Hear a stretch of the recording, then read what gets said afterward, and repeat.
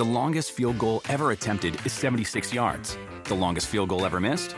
Also 76 yards. Why bring this up? Because knowing your limits matters, both when you're kicking a field goal and when you gamble. Betting more than you're comfortable with is like trying a 70-yard field goal. It probably won't go well. So set a limit when you gamble and stick to it.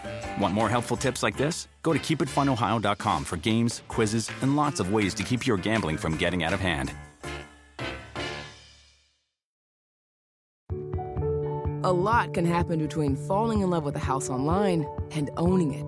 Between imagining living there and breathing in your new home for the first time. Having an advocate who can help you navigate the complex world of financing, inspections, negotiating, analyzing the market, and talking through any anxieties that may pop up, that can make all the difference. That's what the expertise of a Realtor can do for you. Realtors are members of the National Association of Realtors and bound by a code of ethics, because that's who we are.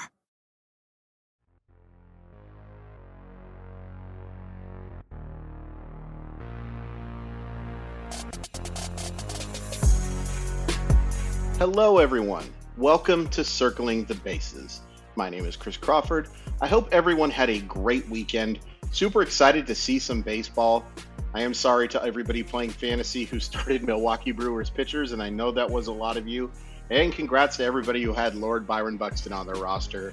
Still can't get over how impressive that home run was at the top of the zone, but wonderful to see baseball back and wonderful to see baseball counting. And just as a reminder, with baseball back, in the regular season form, we are back to doing our daily shows. So I'm hosting this live show on Monday. Drew Silva and Janice Scurio will have their power rankings on Tuesday. Colin Henderson and I on Wednesday. Me and a guest on Thursday. And Drew along with DJ Short on Fridays. And we'll be recording those last three shows I mentioned live on Twitch and on YouTube at 8:30 p.m. Eastern. So stay tuned on Tuesday, Wednesday, and Thursday at 8:30 Eastern to check those out. The link to that Twitch show is twitch.com/NBC Sports Edge. So we're going to do it just like last week. And I really appreciated everybody who sent in questions last week. I appreciate everybody who sent in questions this week. We'll keep doing this format as long as it proves to be not too annoying to you and that we have the actual content to do it. But early on, I think this will be a fun way to talk about some prospects and also answer any dynasty questions that you guys might have. A lot of you asked me this first question, and I get it. It's a little bit silly to answer, but I'm going to answer it anyway. Am I concerned about the slow start of Julio Rodriguez? So the obvious answer is no, because it's 3 games. I mean, it is literally 3 games that he has played at the time of this recording. I know it didn't exactly go as well as people were hoping. Only has picked up the 1 hit so far, a bunch of strikeouts. I guess if I was concerned about one thing here, it's that a bunch of these strikeouts have been looking. So that kind of makes me wonder if he's completely picking up the baseball as well as you would like to see anyway. But a lot of players struggled this weekend. It's just going to happen. We had such a short spring training, and as good as Julio Rodriguez is, this is a 21-year-old. There are going to be ups and there are going to be downs. This is why I've suggested all along that you want Julio Rodriguez on your fantasy roster, but you kind of want him to be your 3rd or 4th outfielder. If you're relying on him to be that 1st or 2nd outfielder, you're going to have a bad time because there are going to be ups and downs. I've said it numerous times and I'll say it again. Juan Soto and Ronald Acuna and players like that ruined it for everybody because we just assume young players are going to be super good when they come up. And that's just not the case. Baseball is a really hard game. Pitchers are better than they've ever been. They're locating the baseball. They're going to have to deal with shifts that they've never seen and secondary stuff that is being located better than that they've ever seen.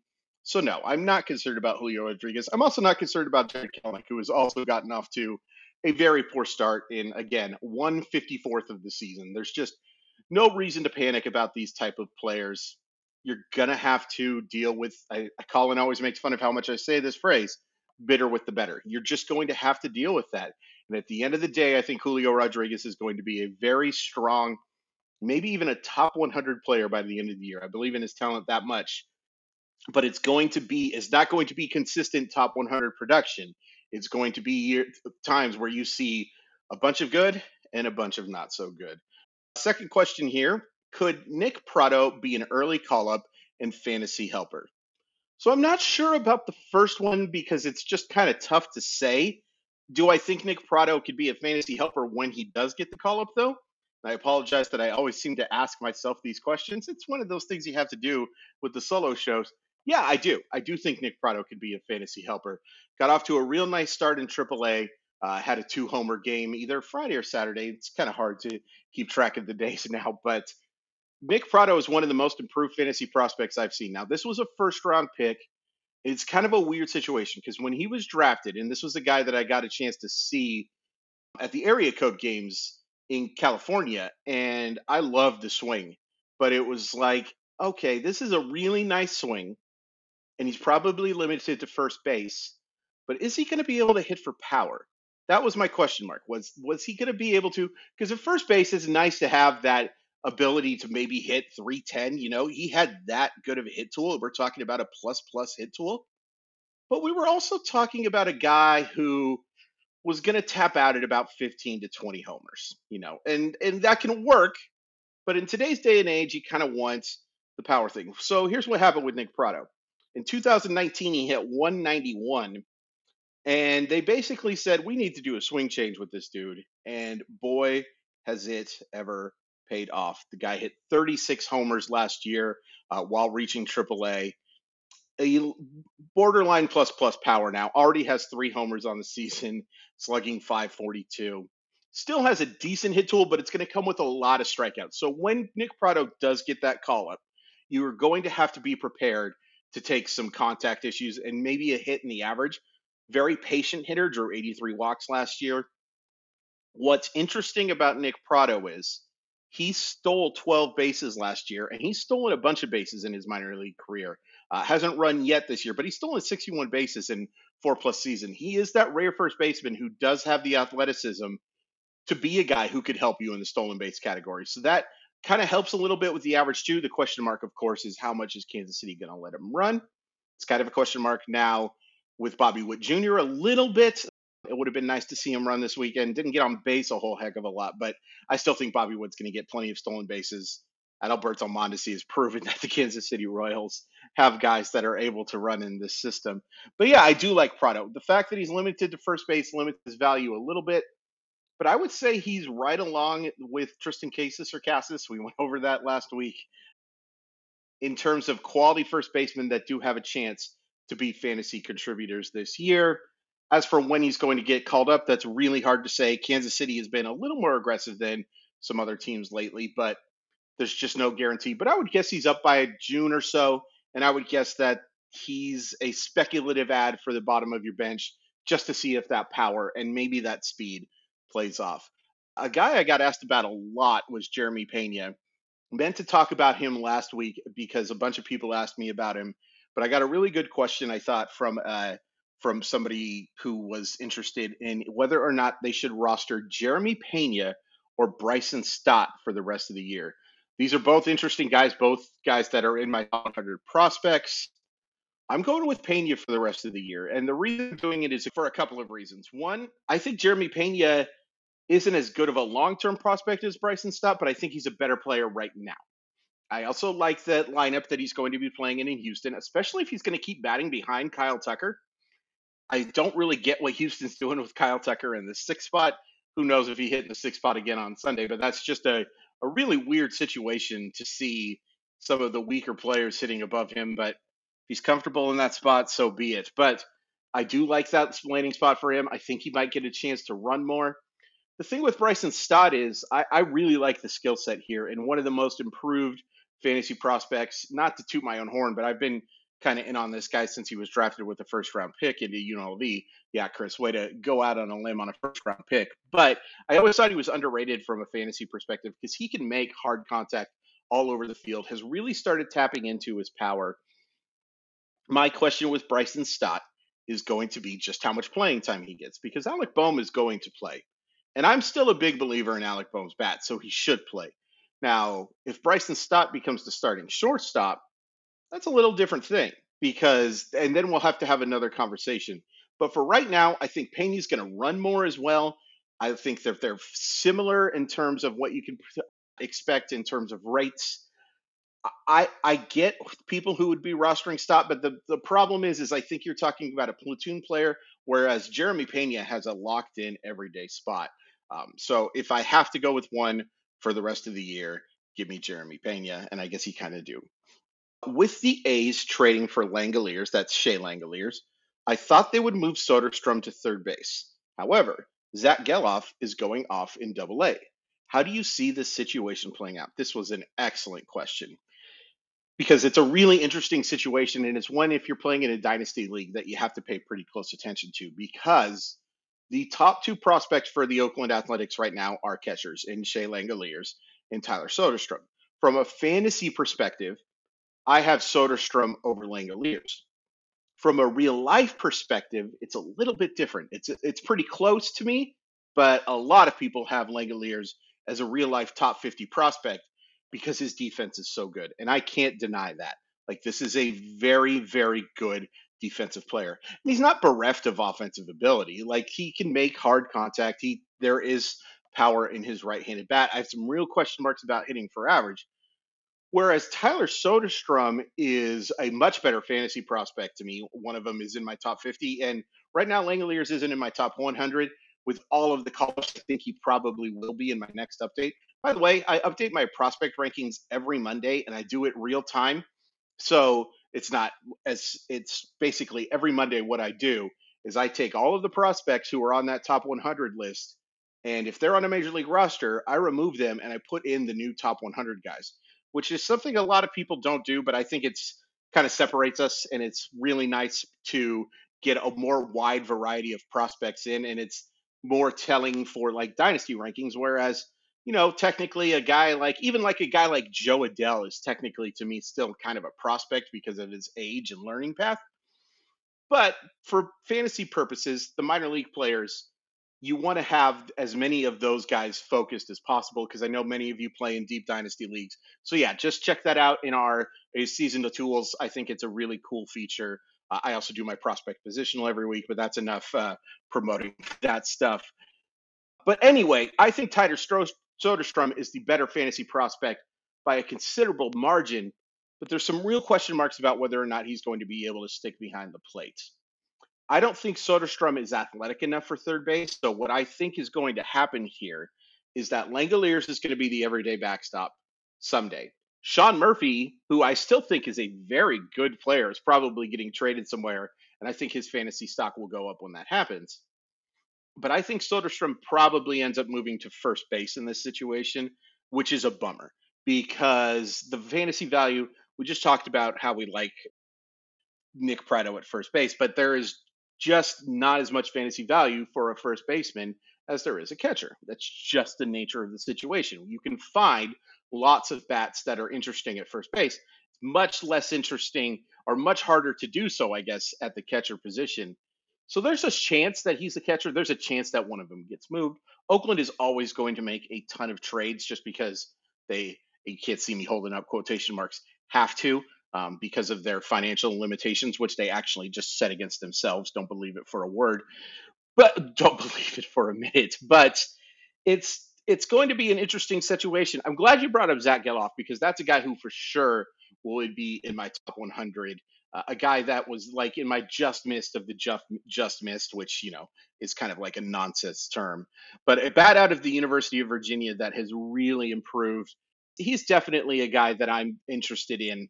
A chance to hit for power, a chance to hit for a decent average, a solid glove at third base. Wouldn't shock me if he made his debut this year. Already 22, so we're not talking about massive upside, but we're not talking about somebody who's super old for the level. But if you were asking me where those players were going to land, I would guess that Soderstrom is the first baseman, Langoliers is the catcher, and Geloff ends up at third base. ETA for those guys all is probably 2023, except for Soderstrom. Except for Langoliers, which I believe he will make his major league debut this year. It's not the greatest situation, to be honest. And I would prefer one of those guys or maybe two of those guys change organizations, except for the fact that I'm just not really high on Langoliers from a fantasy perspective anyway. He definitely is that type of guy to me who is more of a quality real life prospect than one that you want to see in your fantasy lineup every day, more of a catcher too. but certainly interesting and somebody to keep an eye on. But yeah, this is going to be a situation if you play in a dynasty league that you're going to have to monitor because Soderstrom has a chance to be like a catcher one and one of the best catchers in baseball. It's such a loaded position right now, but Soderstrom's offensive ability is really special. Thoughts on Hunter Green's debut? So I just got done watching this and I was impressed. So he ended up with 5 innings. He gave up 3 runs, struck out 7. I believe he walked 2 or 3. Command wasn't great and did give up 2 homers. But I think the overall takeaway here is really impressive. Let's keep in mind this was his major league debut, and it was coming against the defending world champion and a good defending world champion. This was not with all due respect to the Marlins in 1998 or 2004, this was not a team that completely rebuilt after they won their championship. It's a solid lineup. And at times he looked dominant. His fastball, it doesn't have the crazy movement of some other dudes, but it's certainly good enough. And it's an 80 grade pitch just because of the fact that it just needs a tick of movement for it to get there because of the fact that it can get to 101, 102, sometimes even a little bit higher than that. But you're mostly counting on 100 to 102 with him. The secondary stuff still needs work, and I thought there were flashes of good stuff here, but he was mostly relying on that fastball. Fastball command is going to have to be really, really good. And I don't love that park. It's not, of course, he wasn't playing at home. It's weird seeing Cincinnati not playing at home. I saw a weird stat. Sorry for this off the cuff remark, but Cincinnati wasn't opening at home for like the first time since 1990. And the last time they did that, they won the World Series. I am not predicting them to win the World Series this time around. But back to my point. Hunter Green, I thought was very solid, and it gives me hope going forward because if you can handle a Braves lineup that is pretty darn good and pretty darn complete as well as he did, you're going to look at the 5.40 ERA and be like, it's not so great. But that really doesn't tell the story here. It was 2 home runs basically that ruined the start. And I do think that there are going to be some homer problems for Hunter Green going forward. But I think you're going to get enough quality everywhere else that he's going to be fantasy relevant. You're going to want to keep an eye on who he's facing, but definitely encouraged by his chance of fantasy success. And speaking of fantasy success, the 2022 MLB season is underway, and NBC Sports Edge is giving our listeners a very special offer. Get 22% off an annual Edge Plus subscription when you use promo code BASES22. That's BASES20. Do you want a beautiful lawn? Enter TruGreen, the easiest way to get a great lawn. Just water and mow, and they'll do the rest. Weed control, fertilization, aeration, and more. TruGreen is the official lawn care treatment provider of the PGA Tour, and they have a verified best price, which guarantees you the lowest price with no compromise on quality. You do you. Let TruGreen do your lawn care. Visit TruGreen.com, TruGreen.com, to get the best lawn at the best price with the best people. Guaranteed. Life is a highway, and on it there will be many chicken sandwiches. But there's only one McCrispy. So go ahead and hit the turn signal if you know about this juicy gem of a detour. With the Wells Fargo Active Cash Credit Card, you can earn unlimited 2% cash rewards on purchases you want and purchases you need. That means you earn on what you want, like trying out that new workout class, and 2% cash rewards on what you need, like a foam roller for your sore muscles. That's the beauty of the Active Cash Credit Card. It's ready when you are, with unlimited 2% cash rewards. The Wells Fargo Active Cash Credit Card. That's real life ready. Terms apply. Learn more at wellsfargo.com/activecash. You get expert insight and access to tools that will give you an edge against your competition at one low price. So all you have to do is go to NBCSportsEdge.com/Edge Plus. You use that promo code BASES22, and you can go to checkout and save big on the season. So again, thanks everybody for the questions, and we'll do what we did last week. We'll go into our top 10 prospects for the 2022 season. A reminder, this is not the best 10 prospects overall. This is also not including anybody who's on a major league roster right now. So even though Bobby Witt Jr. technically has prospect eligibility because he's on the major league roster, he doesn't count. Same for Julio Rodriguez, same for Spencer Torkelson. So last week's list, we saw 7 graduates, which is got to be a record for me. Even knowing that I put some added emphasis on who was making opening day rosters, 70% turnover on this list is something that I just don't see very often. But so we do have 3 carryovers. Might be surprised to see who's at number 1, because I will say I did change the order just a little bit from last week. It's more based on a gut feel than anything, but I think that you won't be too surprised who this number 1 name is, but it's not necessarily just a complete mashover from the previous week. Number 10 is Nolan Gorman. Nolan Gorman is, I think, one of the best infield prospects in baseball. Obviously, that's true. Otherwise, he wouldn't be here. Really believe in the power. The hit tool has improved so much since he was at high school in Las Vegas. It's certainly not going to be plus ever, but I think he's going to hit for enough average for that power to play. Has really taken to second base pretty well. It's the question mark here, and the only reason he ranks at number 10 is, when is he going to get that chance? It should be fairly soon. It should be fairly soon from both it makes sense for him to come up, and also from the fact that, I just think he's ready to play. But there's no guarantees here, which is one of the reasons why he ranks a little lower on this list. But Nolan Gorman is someone I am definitely considering stashing right now, especially if you need somebody who needs that. I believe he has eligibility at second base and third base. Doesn't hurt to have that positional flexibility at the bottom of your lineup. Number 9, we have Brennan Davis of the Chicago Cubs. And by the way, Cubs were really impressive last week. And a lot of you asked me about Seiya Suzuki real quick, and were concerned about the power.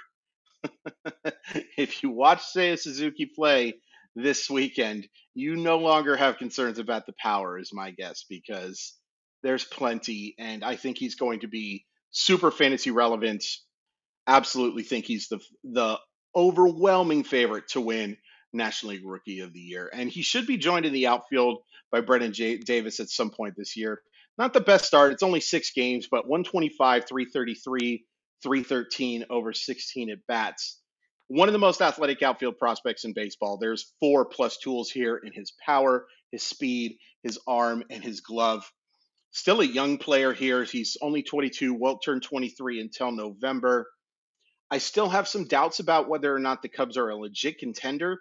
They didn't make the moves necessary other than signing Suzuki, which was a great long-term move, but not really something that's going to make them, all due respect to him, very good player, but not going to make them a contender, I think, in the NL Central. So I think it's a team that can kind of take their lumps. I would expect, just like we kind of talked about with Julio Rodriguez, some ups and downs with Brennan Davis, but I think the overall experience is going to be a positive one. I would guess he's up sometime around June, assuming he starts hitting AAA pitching, and there's no reason to think that he won't. Number 8, kind of a return, a guy who's been in my list a lot of times for a player who's still pretty darn young. It's Mackenzie Gore. Now, Mackenzie Gore, for those of you who aren't familiar, a couple of years ago, this was the best pitching prospect in baseball, and it wasn't particularly close. Like, absolutely dominant numbers and looked the part while doing it. Finished with a 1.69 ERA in the 2019 season. That was over 101 innings, so it's not like this was some small sample size thing. But then 2020, I don't want to say the word yips because that has different connotations, but he did really struggle to throw strikes. In 2021, he was struggling to command his stuff so much that they actually took him off the AAA roster and sent him down to the lower levels. Has basically a brand new delivery, and it looked like a really good delivery in his first start of the year for AAA El Paso. 5 innings of shutout baseball where he allowed just 2 hits, struck out 7, 96 to 98 with his fastball, which is actually a tick higher than he was a couple of years ago. So the compact delivery change has clearly made a big improvement here. When he's at his best, there are 3 pitches here that can miss bats, sometimes 4, kind of depends on the curveball slider running into each other.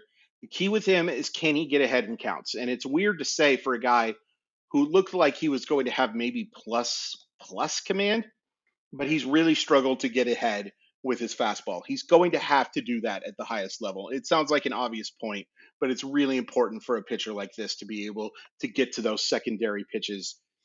I think that there is while San Diego's rotation is good, I do think that the fact that it was maybe easier to move a guy like Chris Paddack because they were impressed with him. Would not be shocked if Mackenzie Gore was making starts soon, and he would be a guy that I would absolutely jump at and spending some fab to go get when that does occur. Number 7 is Grayson Rodriguez. Now, Grayson Rodriguez, to me, is the best pitching prospect in baseball. A guy who, to be completely honest with you, I think is kind of getting his service time manipulated a little bit. Now, the there's a case to be made for keeping him down in the minors right now. I believe he was making his first starts in AAA to begin the year, and a lot of teams do like to go that have some time in each level, and I can understand that to a point. And I'm emphasizing to a point here because Grayson Rodriguez is really good and is that best pitching prospect in baseball for a reason.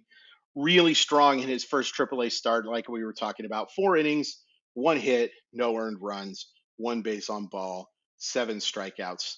I mean, the stuff here is filthy. 2 plus pitches in his fastball and change, another out pitch in his slider. Can mix in a curve here as well, plus command, repeats his delivery well. Everything is here for him to be successful. The only reason I have him this low is Baltimore is really bad, and they're not going to give him a ton of win chances this year.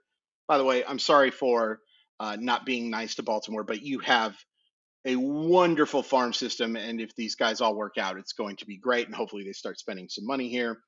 But no one can deny that this is a really bad Major League Baseball team right now. So not a lot of win chances, and also the fact that we don't know when he's going to get his chance to pitch at the highest level. Also wouldn't be shocked if his innings were monitored a little bit. Has never thrown more than 103 in a season. So those are the negatives, but there are a lot of positives for Grayson Rodriguez as well. Number 6, Jarren Duran. So for those of you who wondered why Jarren Duran not only didn't make the Boston roster, now I'm not 100% sure that this isn't why he made it. In fact, I would guess based on timing, it has nothing to do with it, but just started getting into the lineup recently.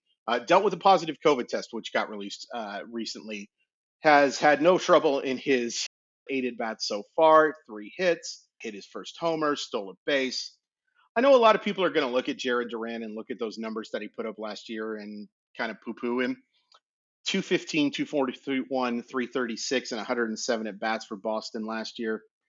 I'm a big believer in this batch. I really think this is a guy who can help in a few different categories.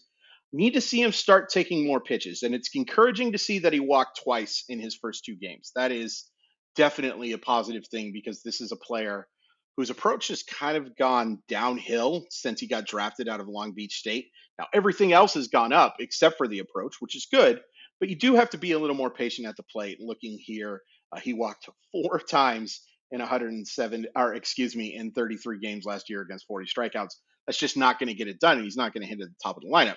But with his speed, with his power, and the ability to make hard contact, I think he can be an absolute fantasy star someday.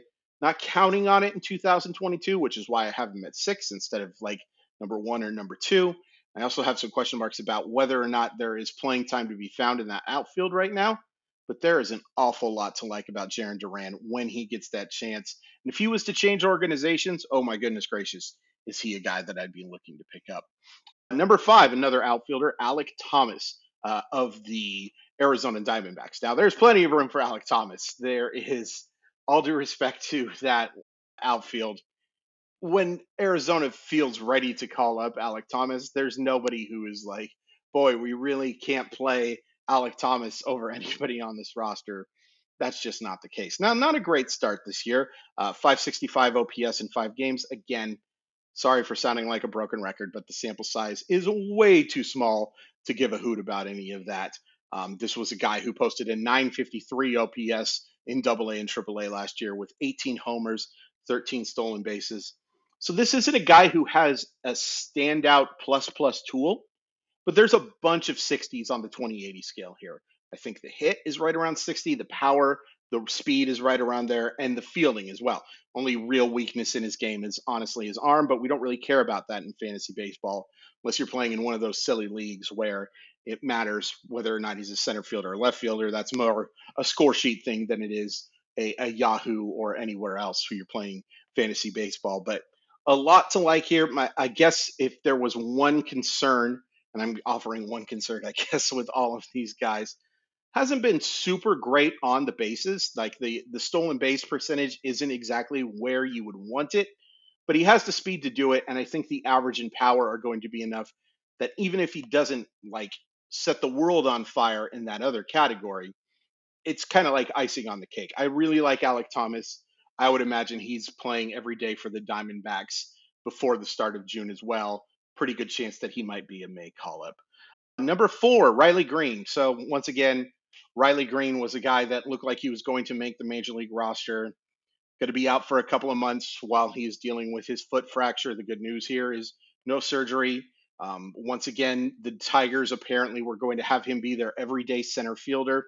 So it's just a matter of the waiting game. It would be nice. And again, it's a weird thing to say because, you don't want to, you hope the best thing would have been just not Riley Green being hurt. But it would have been nice if you could put him like on your injured list. But because he's didn't have to be placed on any type of that, you can't stash him on your IL until he gets ready. But a guy that in deeper leagues I would be rostering now, but I totally understand if you don't quite have the room for that type of guy just yet. But you got to be ready because when he gets that chance, when he starts playing in AAA games, which, sounds like it's going to be right around the middle of June, he's a must add because he is one of the few fantasy prospects who has a chance to contribute in every eligible category. Number 3, and this is the big jumper here, and it's cheating a little bit just because it looks like we know what's going to happen with him. It's Nick Lodolo. So the Reds have not announced a starter for their Wednesday game. They have Nick Lodolo on their taxi squad. I respect your intelligence enough to know what is probably going to happen here. Not a lot. We've seen weirder things happen, but almost assuredly Lodolo is going to make his major league debut, just like Hunter Green did.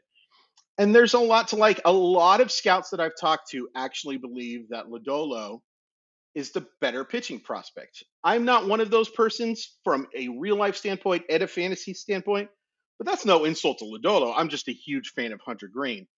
This was a kid who was actually drafted by the Pirates, who weren't able to sign him, and then he went to college, was very good at TCU, drafted with the 7th overall pick. This is kind of the best version of that lefty advanced pitcher that you hear about every year. There's no elite pitch here, but everything is solid, and he throws it all for strikes. So you're talking about a 60 fastball, a 60 slider, a 60 changeup. Change might be a little ahead of the slider, as it often is for left-handers. But all 3 of those pitches can give hitters trouble, and he commands all of them. And he's not like a soft tossing guy either. Like there's plenty of velocity. He's touched 97 with his fastball. There's some sink on the pitch as well. I think he can miss some bats. It's kind of similar to the Reed Detmer situation a little bit to me, though, where I do think he is a slightly better real-life prospect than a fantasy one. And with Detmers, it's actually, I think he's a much better real-life prospect than a fantasy one. But I like Lodolo a little bit more. You take a risk for this. You may only see him up for one start. That's a little bit of a risky thing, but I would definitely be willing to take a look at it. This is a legitimate top 40 prospect, probably a little lower than that in fantasy, but in real life, you're talking a legit 40 prospect. I do think Lodolo is worth the risk for the stream, but don't yell at me if things don't go well because every young starting pitcher is a risk. And I apologize to everybody for for suggesting Daniel Lynch last year when he was so terrible in those first starts. Still a big believer in Daniel Lynch, by the way. Okay, at number 2. So this is where things changed up a little bit. So you might have thought Adley Rutschman was going to be my number 1, and I wouldn't have blamed you for it.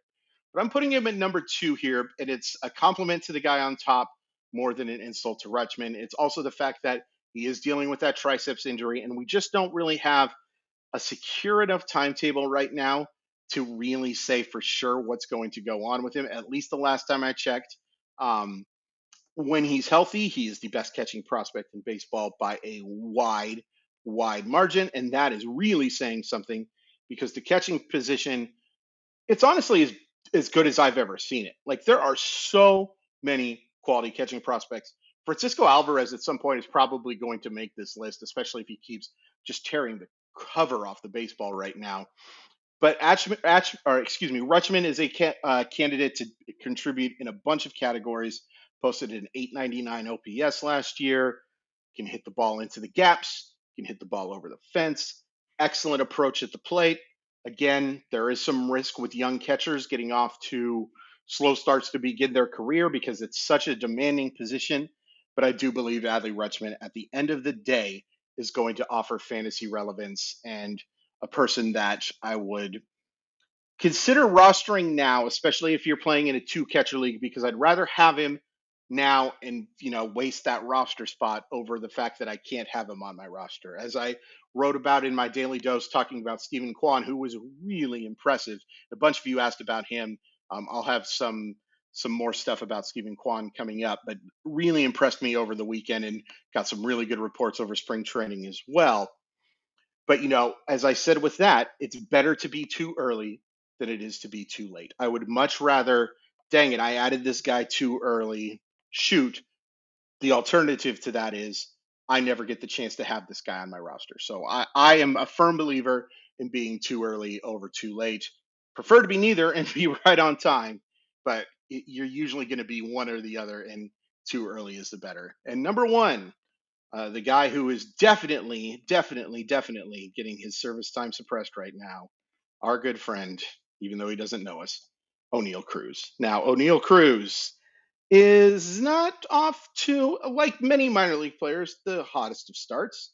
He has a .381 on base percentage, but he does have a .235 average, which isn't great. He's only slugging .294.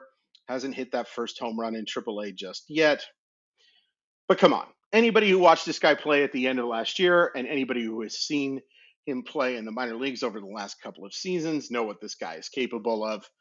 He can hit for average. He can hit for power. Boy, oh boy, can he hit for power. He's underrated in his ability to steal. He's already stolen 2 bases in his 5 games, which we love to see. 4 walks, so he's showing a quality approach to the plate. Struck out 6 times, which is kind of un-Oneil Cruz-esque because he only struck out 69 times in 68 games last year. He's really does a nice job of recognizing pitches and putting the bat to the barrel, even with those small forward limbs that I love to talk about. There is just so much talent in Oneil Cruz that I have to rank him as the top fantasy prospect. I would imagine that he's up as soon as Super 2 is no longer a concern. They can say whatever they want about development. They can say whatever they want about working on defense. They can say whatever they want about the quality food in Indianapolis over Pittsburgh. Never been to either city for that long, so I can't tell you which place has better food, although I've heard a lot about St. Elmo's Steakhouse. And Pittsburgh has some good stuff. Pittsburgh, by the way, also has the best ballpark in baseball, which is why one of the reasons why it is so frustrating to watch what is going on here, because those fans deserve so much better to get to go to that beautiful ballpark and watch such a bad baseball team, and one that's going to be bad, I think, for a little while longer. A good farm system. But yeah, long story short, Oneil Cruz is my top fantasy prospect, and he's somebody that I am willing to roster right now again. And I've said again a lot today too. It's just not worth the risk of having him not be a part of your team. Go get Oneil Cruz now if he's still available. So that's going to do it for us. Thank you, everybody, so much for those who joined us. Obviously, you joined us if you're listening to this. Stay tuned tomorrow. You're going to get the power rankings from Drew and Janice. Be very curious to see if they overreact to anything. I will be sure to call them out if they do. Follow me on Twitter to see if I do, at Crawford_MILB. If you liked what you heard, please rate the show 5 stars and make sure you hit that subscribe button. Again, daily shows. Can't say that about a lot of baseball podcasts. Can't say that about very many prospects, period. So until next time, have a great start to your week, and we will see you next time.